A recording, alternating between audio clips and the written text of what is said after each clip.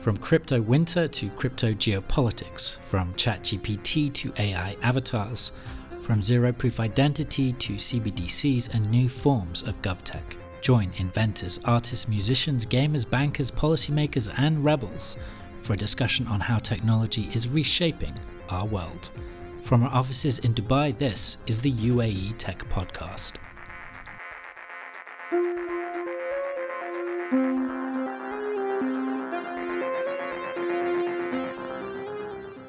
There are quite a lot of people in Web3 who are trying to revolutionize the world. And we are like teenagers trying to do the revolution and saying that our fathers from Web2 do not understand anything, right? So this is this crypto rebellion. And from that standpoint, I think it is time for us to grow up and say that, well, actually Web2 companies know how to do at least some of the things. Web2 companies are very well aware of the user engagement. They're very well aware about great user experience. And Web3 and blockchain completely failed in this stuff. In all discussions on technology, there are the revolutionary utopians and the pragmatic realists. Both camps are often critical of each other. For one group, blockchain is a revolutionary technology about to reshape history and geopolitics. For the second, it has the as yet largely unrealized potential to solve the question of trust on the internet. It's a mere operational efficiency for this group, not a new system of trust between people and government or a replacement for the petrodollar. Alex Shevchenko, the CEO and co-founder of Aurora, doesn't fit neatly into either of these camps. He believes blockchain developers urgently need to learn from and assimilate with the best of Web2, particularly when it comes to consumer acquisition and UX. At the same time, he clearly believes the significance of blockchain goes beyond mere economics.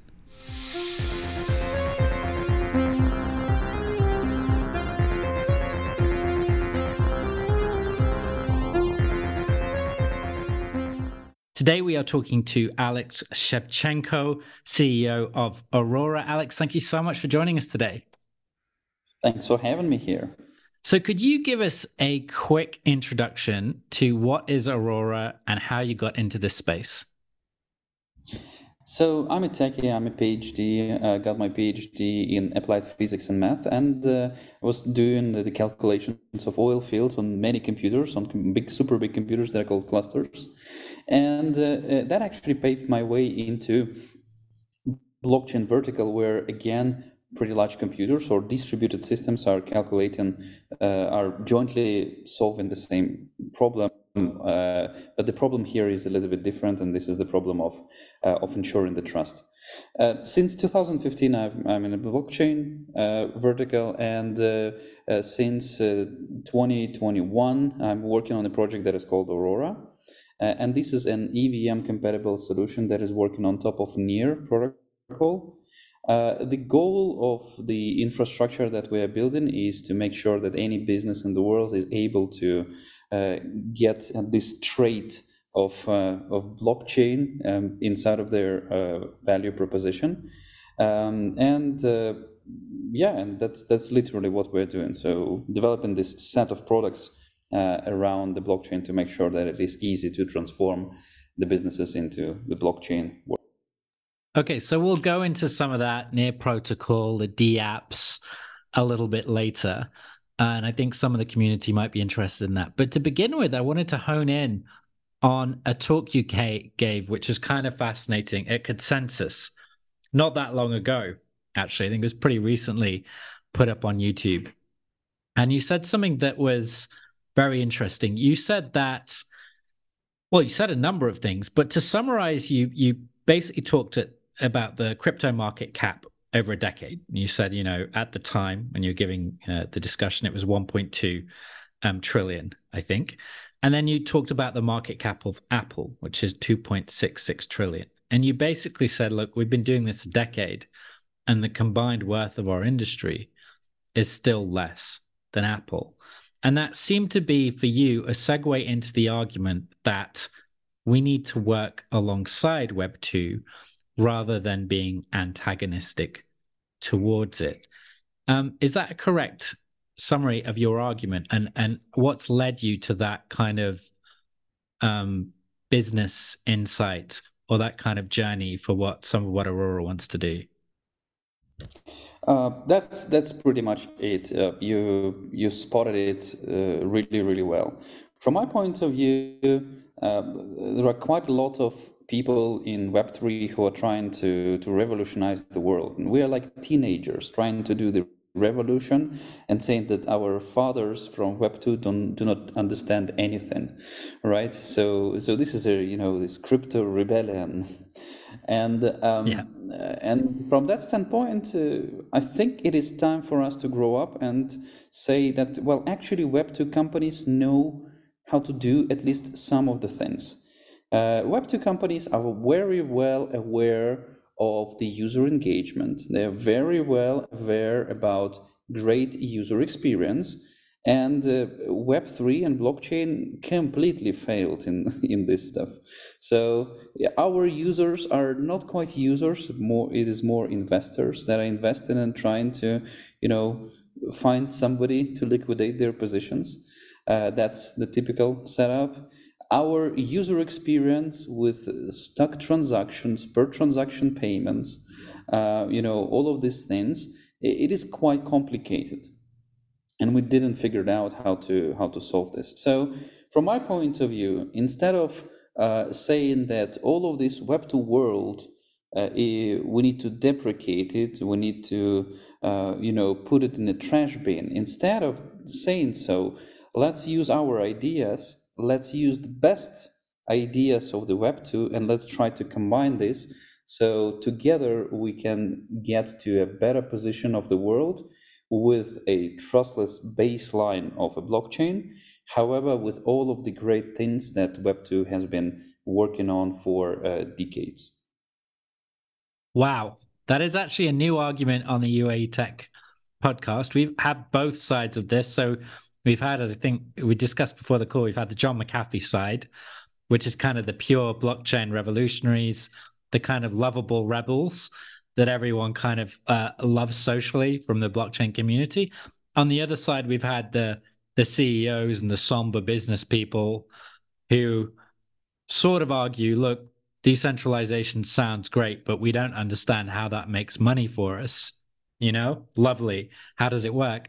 And now we've got you in the middle. And so this is a new conversation for the entire series. I guess it's worth going into some detail on it, though, because this could be a theme going forwards. So listening to your talk, you kind of implied that a key application would be on the trust layer. So that for Web2 companies looking for trust-based applications and to make that smoother and easier for some of their systems, the blockchain might be one of the first places they would look, and might be the quickest form of integration. Is that correct, or is that an oversimplification? So in some cases, this is correct, and this is the actual value that is delivered, right? So for example, I do believe, like I'm Ukrainian, right? So for me, it is super familiar things like corruption in the governments, the absence of trust from the citizens to the government. And from that standpoint, the trust or this direct value that blockchain gives to some of the use cases, for example, like land registries or procurement. Yeah. This is a pretty typical and straightforward thing, right? However, for some other use cases, maybe the trust is not actually the core value that blockchain is able to give. So I'll give you just one example here. And I'm super glad that you touched base the point that how the blockchain is going to make me more money, right? From the Web2. So one of the pretty hot topics right now is a tokenization of real world assets. Imagine a stock, for example, or bonds that are put on the blockchain as fungible tokens, and then they can be plugged inside of the DeFi ecosystem. So this particular move actually gives some tangible and pretty straightforward values And first of all, these assets can be fractionalized, so they can be split into pieces.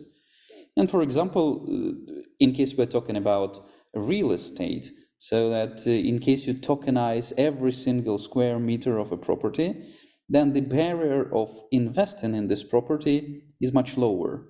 So you are able to cover a bigger market. And here you go. This is the first value that tokenization of a real estate can give to the companies, like to the construction companies or the companies who are the real estate agencies, right? So to the coverage of the wider market. Or the other value that can be brought here is that since blockchain is operating 24/7 and all of the DeFi primitives are available there, it means that it's just easier to perform the transactions. They are always available, which means that the liquidity of the assets that are tokenized increases. And from that standpoint, this is absolutely equal to more efficient capital deployment and capital usage. So this is another type of the value, right? As you can see, there is no direct connection with trust here. However, these are the values that actually answering the questions how Web2 businesses are going to earn more money. So operational efficiencies in CEO speak. Yeah, that makes a lot of sense. And I guess there've also been surprising case studies. So I remember looking at digital collectibles on websites like NBA Top Shop. And if you look at that, they were quite a smart business team. They realized, hey, we wanted to use NFTs, but we also want a user experience and user interface that resembles Web2 because we want a mass audience using these things. You know, we want people who watch basketball to go to this website. And if it doesn't look and feel like other websites, they won't use it. So it was kind of an interesting case study because from a blockchain purist perspective, it was obviously not decentralized. It was obviously using a Web2 front end and mostly back end. And then it had that integration at the, you know, at the layer where it needed these NFTs. Do you think those kind of websites might be the best point of entry for blockchain entrepreneurs going forwards? Perhaps. I think that it is super important to fix the blockchain user experience, and this is one of the biggest challenges for the blockchain vertical. For sure, we need to remove the per transaction payment for users. We need to completely hide blockchain and put it down the stack. Because I'll give you just one example. I'm a YouTube user. I'm watching videos on the YouTube. YouTube is throwing at me very simple business model. It's either I need to watch ads or I need to pay a YouTube premium subscription, right? But inside, every time when I'm watching a single video, I'm hitting the YouTube content delivery network, and some servers are serving me the videos. I'm probably hitting the Cloudflare servers that are also distributing the load and tons of other systems. And I'm not paying a fraction of a cent to Cloudflare every single time when I'm watching a video. Yeah. And there is a big sense of it because it is just complicated. It's just insane cognitive load on the user. I'm not used to this stuff. And Web2 world is operating the following way. I'm a creator of a product. I'm putting all of my costs of all of the services that I'm using inside of my business model and then exposing to the user only the business model. And blockchain has failed in this.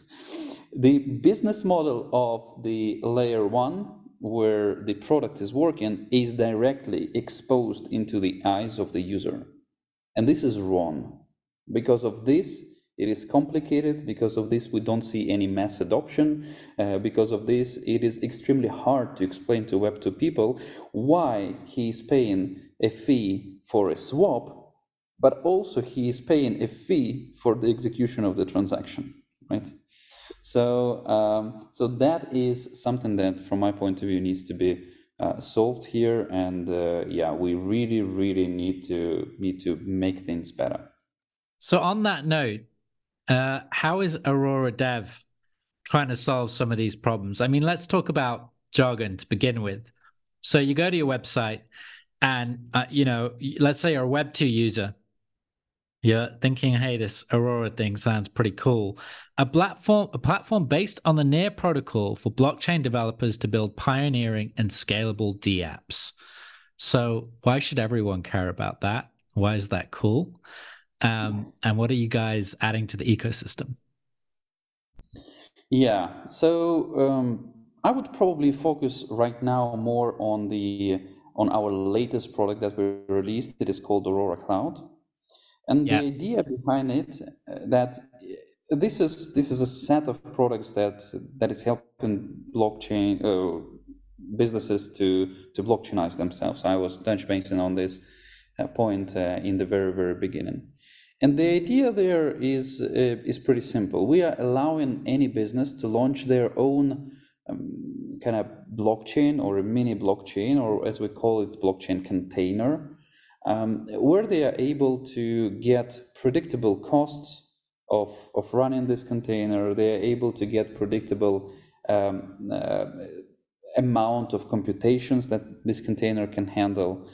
And they are able to also introduce their own rules. For example, they may let inside of this container not everybody, but only KYC'd users or AML'd money and stuff like that. The core pieces of what we're doing and the core differentiators there is that all of these containers are not separated in between each other.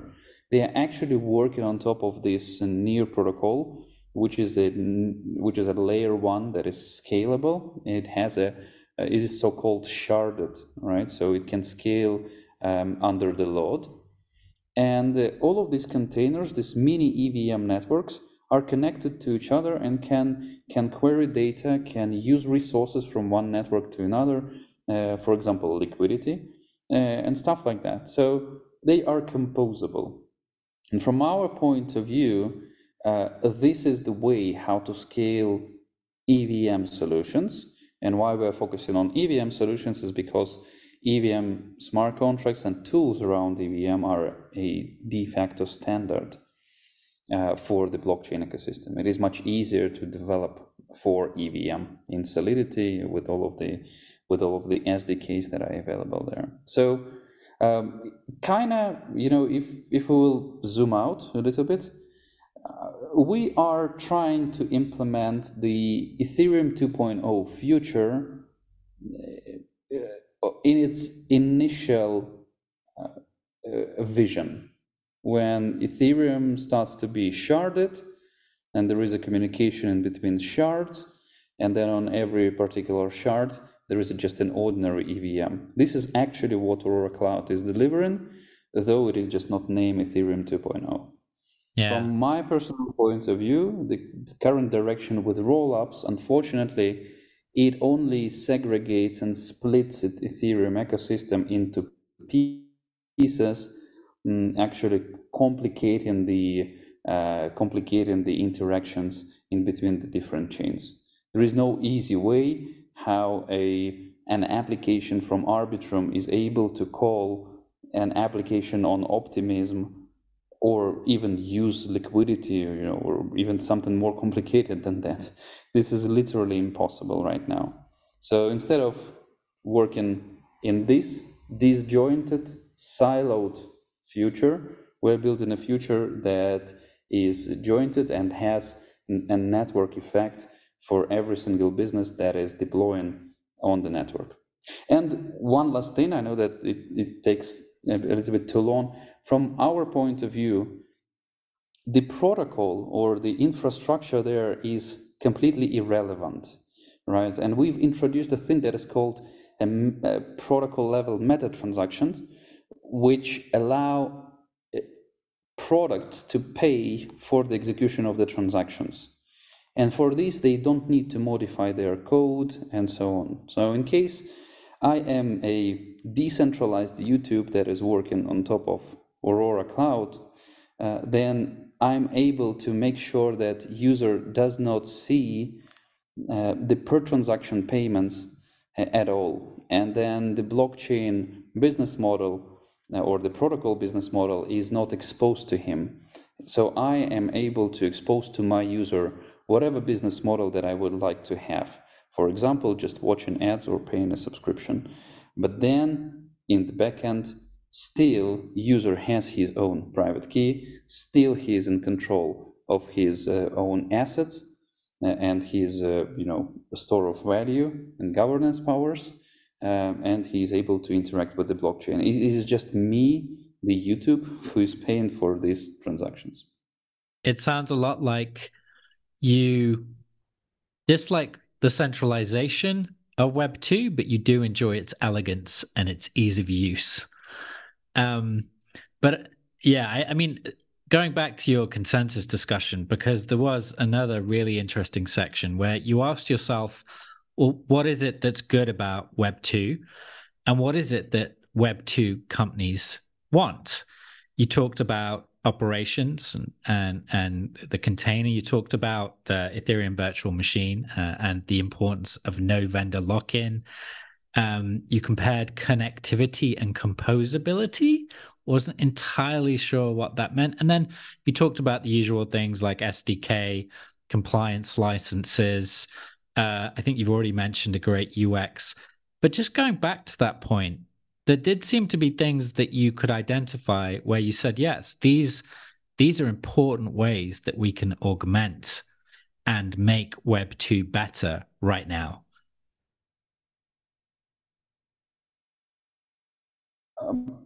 Yeah, I mean, Web2 businesses, they know how to operate. In comparison with Web3 businesses that are hardly able to find the product market fit. I mean, I'm super tired from entrepreneurs in Web3 that are coming to me and saying, hey, Alex, so I've built this great thing, and I'm saying, super great. And he's saying, now I would like to deploy it on Aurora. And I'm saying, deploy it. And then he says, I need you to pay me money. And am I your client? Is it me who's your client? I can help you out a little bit with this stuff, but it is not me who is your client. You need to sell your product to your client, right? And from that standpoint, Web2 businesses are much more focused. They know how to find the product market fit. They know how to set up a great value proposition. And they are able to actually earn money, right, out from this. There is a very few blockchain companies who know how to actually sell and have a positive P&L. So yeah, and for them, they are, these businesses are very focused on their operations. They know that things right now are working out for them. They do not want to have lots of disruption. Some of them would like to explore blockchain technology as an enhancement, right? Something that can either cut the costs or increase their sales, right? Through better value proposition, right? And things like that. And yeah, exactly. This is what I was talking about in that speech, and putting more attention of everyone who is building anything inside of the blockchain space, that hey, take a look at the good businesses that are operating in Web2 and try to think like them, right? Don't try to execute pump and dump schemes on the like something that we see on meme coins, because this is not sustainable, right? Do you really want to spend the time of your life into this type of stuff? Well, for me, it is sure the answer no. Let's better to build something that is going to be useful for a longer period of time and help the whole world to get better through using the blockchain. Yeah, those are really interesting arguments. I couldn't help thinking about video games when you're talking about some of that. And there's a big debate, in gaming as to whether to use some of these new systems such as in-game currencies or NFTs. And a lot of the time the argument is, the technology isn't ready, it's clunky, it doesn't work as fluidly as we want, but the business case is pretty clear.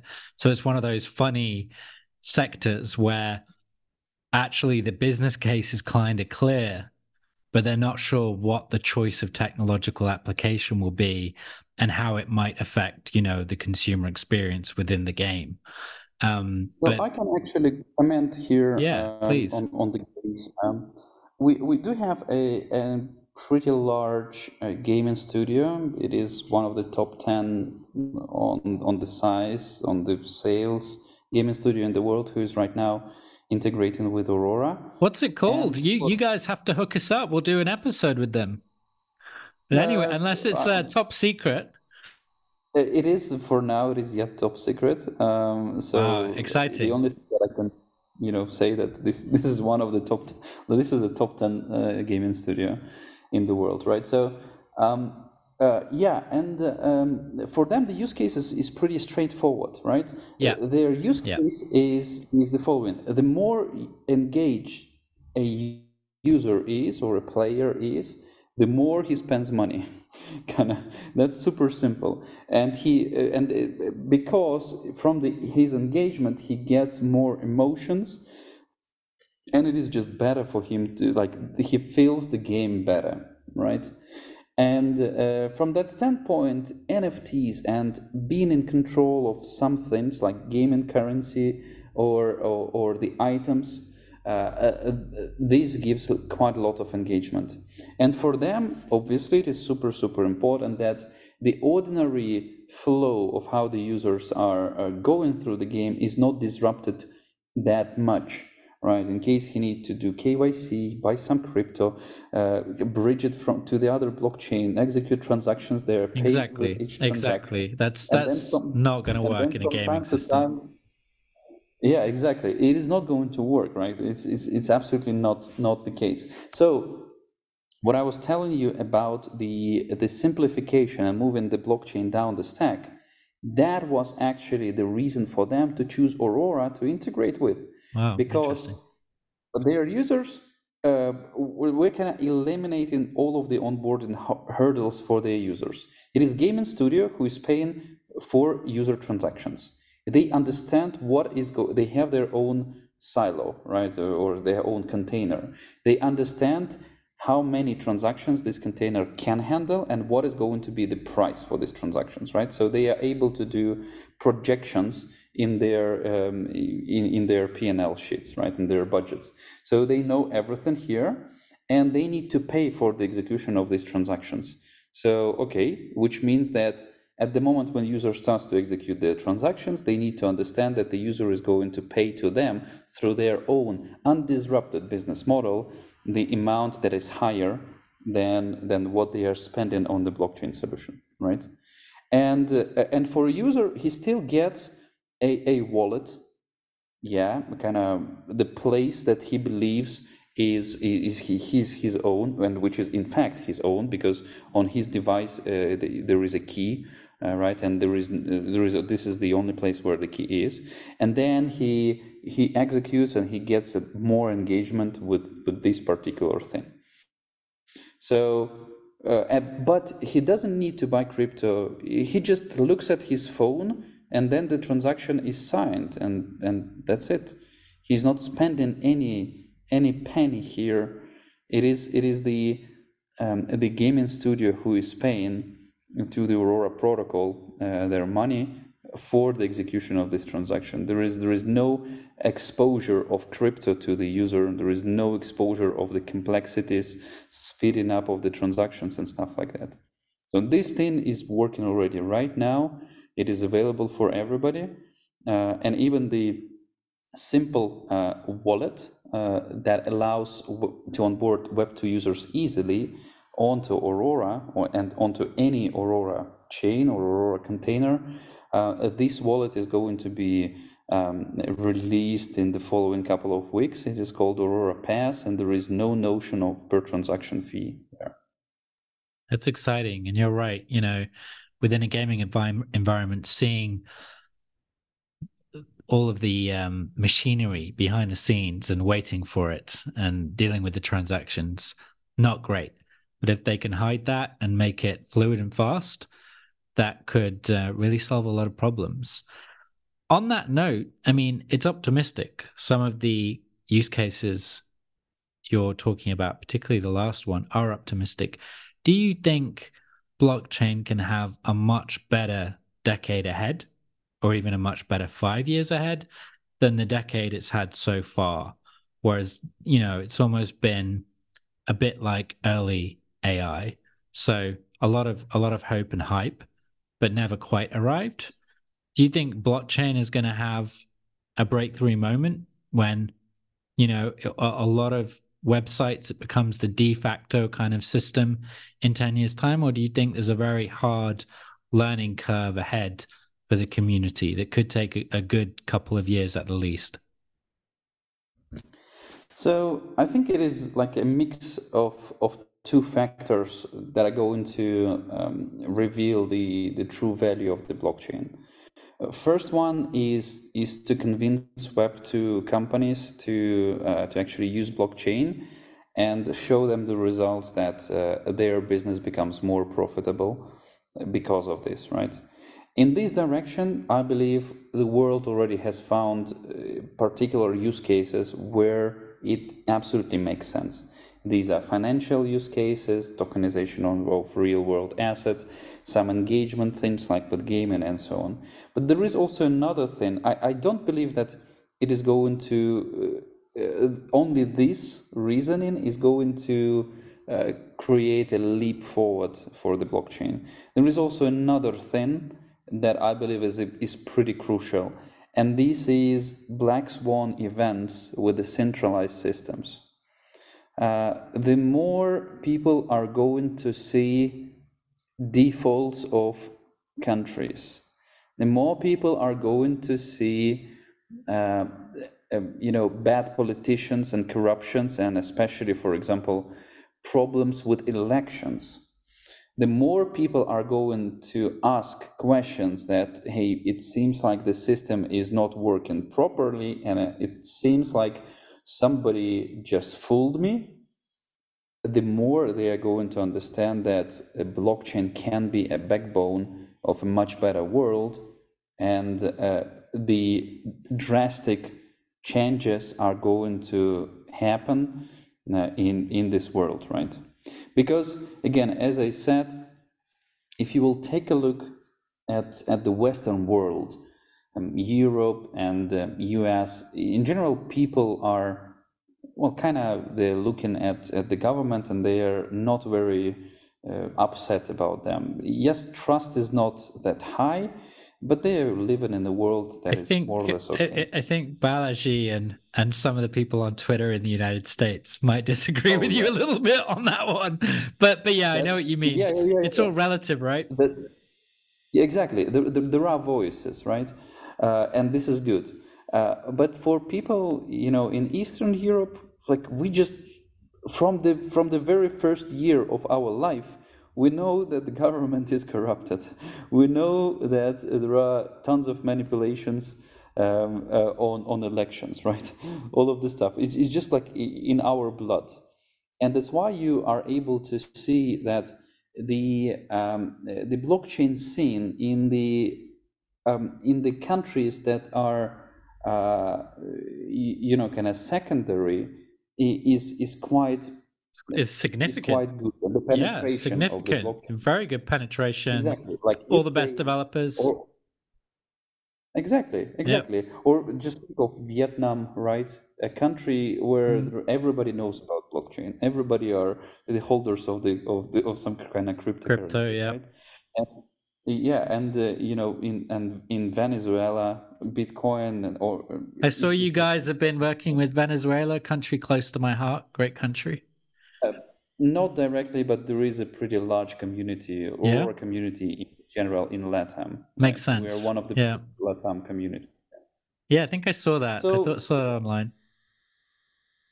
Yeah. So the combination of these two factors, I think they are going to enable a leap forward for the blockchain.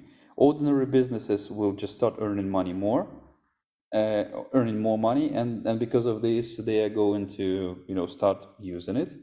And from the other standpoint, people will also understand that, In case I'm working with a business that is not using this thing, well, maybe at some point in time I'm going to lose everything Sure. within this business.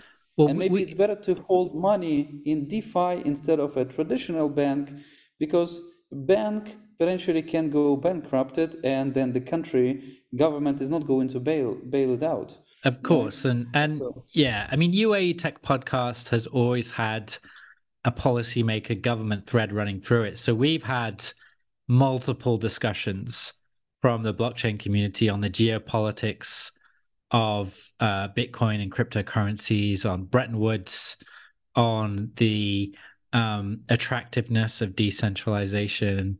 You know, these geopolitical arguments. We've had some really good discussions on this.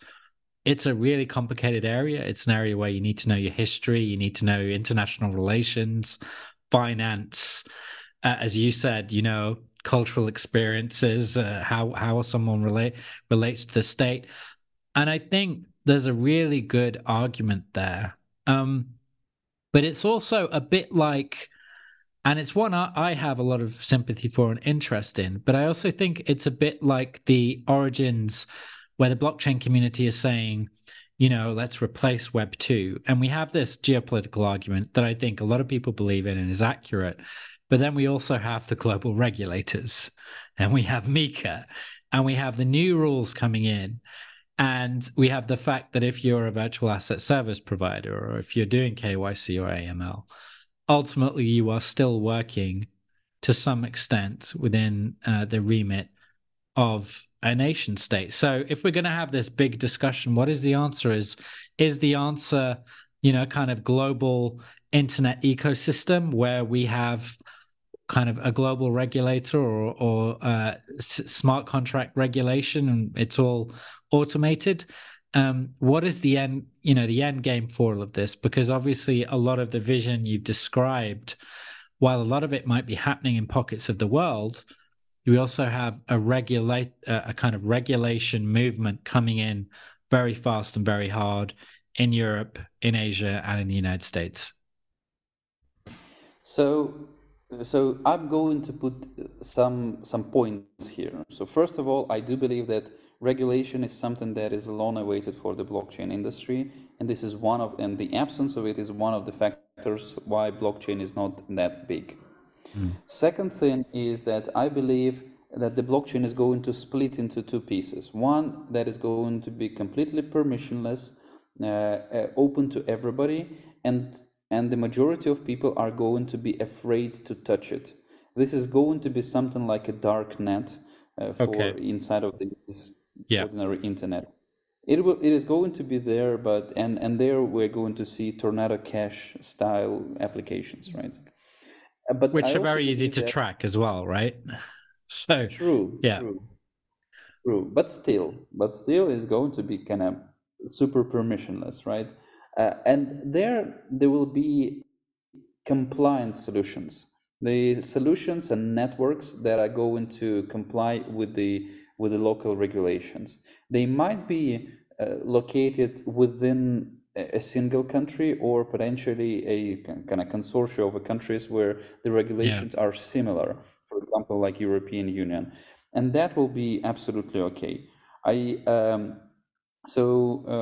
there will be lots of these solutions and lots of the compliance around it.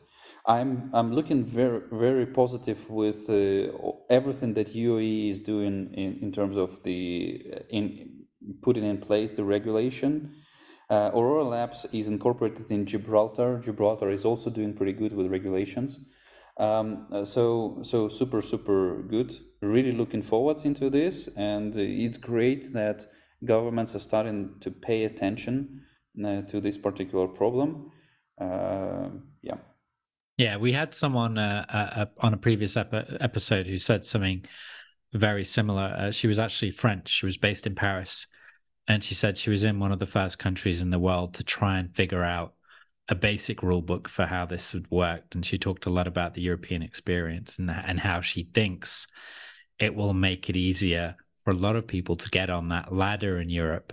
Whereas before they couldn't get investment, they couldn't get traction, and they were finding it very hard to build their companies up. So I think, you know, in the beginning, it makes a lot of sense. That does make a lot of sense. We'll have to see whether or not blockchain will become like the printing press in the 16th century and alter history itself. I think that's a little bit further away. We'll have to wait and see. But Alex, thank you so much for your time today. That was a very illuminating chat, not just on Aurora, but on the past and future of the blockchain as well. John, my pleasure. I hope everybody are going to enjoy this. Yeah, they definitely will. Thanks a lot, Alex.